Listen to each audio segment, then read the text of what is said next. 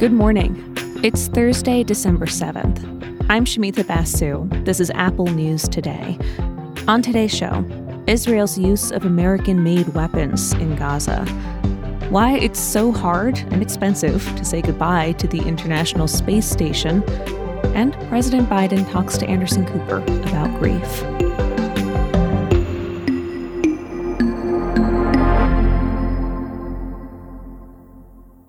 In Gaza, the humanitarian crisis is growing worse by the day as Israel expands attacks.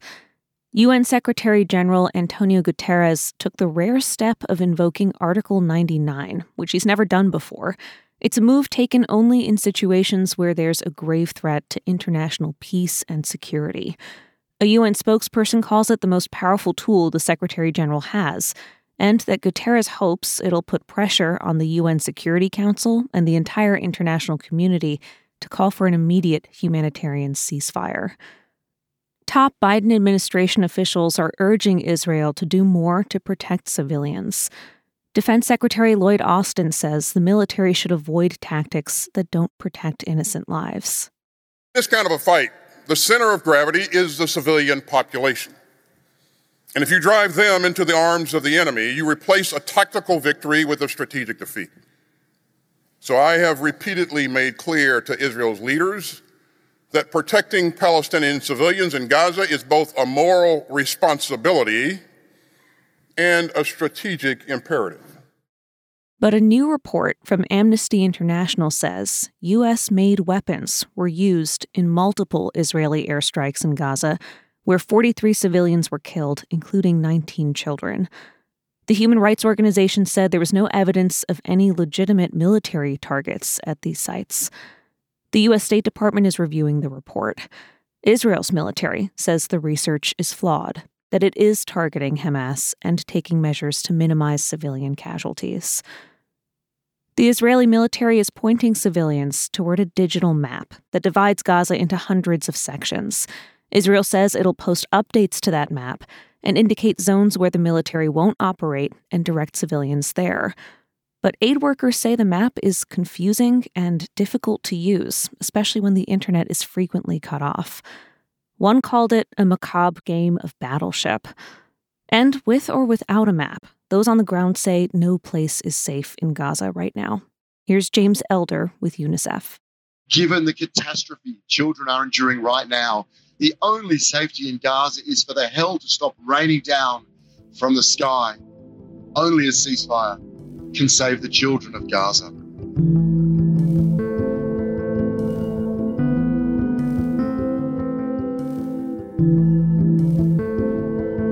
Now let's take a look at some other major stories in the news. A Senate bill to provide new aid to Israel and Ukraine has failed an early test. Republicans blocked it, saying any new spending also needs to include more money for U.S. border security. Senator Bernie Sanders voted with Republicans for a different reason. He doesn't want to send more money to Israel because of humanitarian concerns. Even if senators do make a deal, the bill would have an uncertain future in the House. There, Republican focus on the border is stronger, and there are several skeptics of U.S. aid to Ukraine. And staying in the House, former Speaker Kevin McCarthy is leaving. He'll step down later this year in the middle of his current term. McCarthy says he'll stay involved with Republican politics. His exit means California will have to hold a special election to fill his seat. Several Republicans are leaving their House seats, and George Santos has been expelled.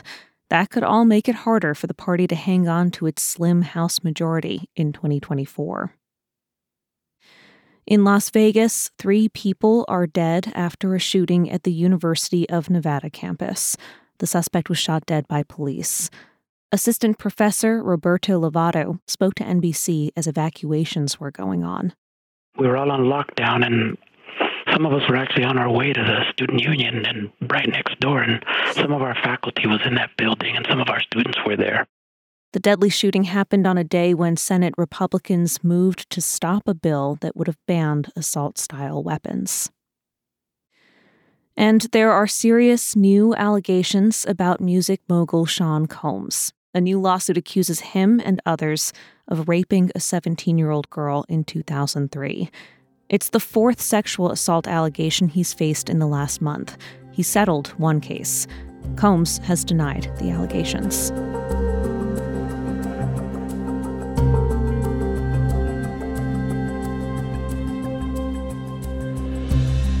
For nearly 25 years, the International Space Station has been a symbol of scientific progress and international partnership.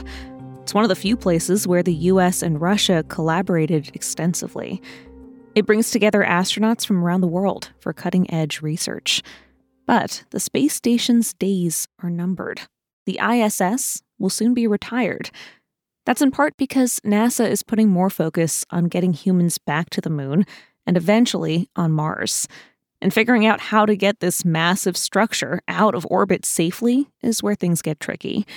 After all, the ISS is larger than a football field and weighs 420 metric tons. NASA says it could cost $1 billion to bring it down. Scientific American spoke with space experts about a few options NASA is considering. One option is something called uncontrolled deorbit. Basically, just let it drop out of orbit and burn up in the atmosphere on the way back to Earth. But space safety experts point out that the debris could be dangerous to people on Earth. Falling space junk has never been a big risk for Earthlings before, but we've never deorbited something as big as the ISS, so it's hard to know for sure what would happen. The safest way to move forward, according to NASA officials, would be to send a custom-built vehicle, kind of like a tow truck, to attach to the space station and guide it down to its final resting place in the southern Pacific Ocean, away from populated areas. That's still a big challenge because of all the unpredictable variables in the atmosphere.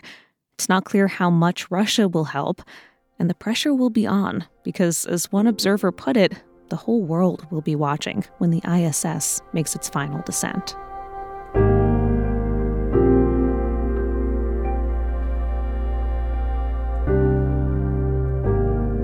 The phrase mourner-in-chief has sometimes been used to describe the responsibility American presidents have to console people during times of national tragedy. When President Biden has been tasked to play that role, he often talks about his own experience with grief. His first wife, Nelia, and infant daughter, Naomi, died in a car crash in 1972. He lost his son, Beau, to cancer in 2015. Biden recently sat down for an interview with CNN's Anderson Cooper for Cooper's podcast about loss and grief called All There Is. You got to confront it, got to deal with it, look at it, understand it, and decide I'm moving on because I have another purpose in life. My 2 children are alive, my grandchildren, my wife, my whatever it is. It's not welcoming grief, it's facing it.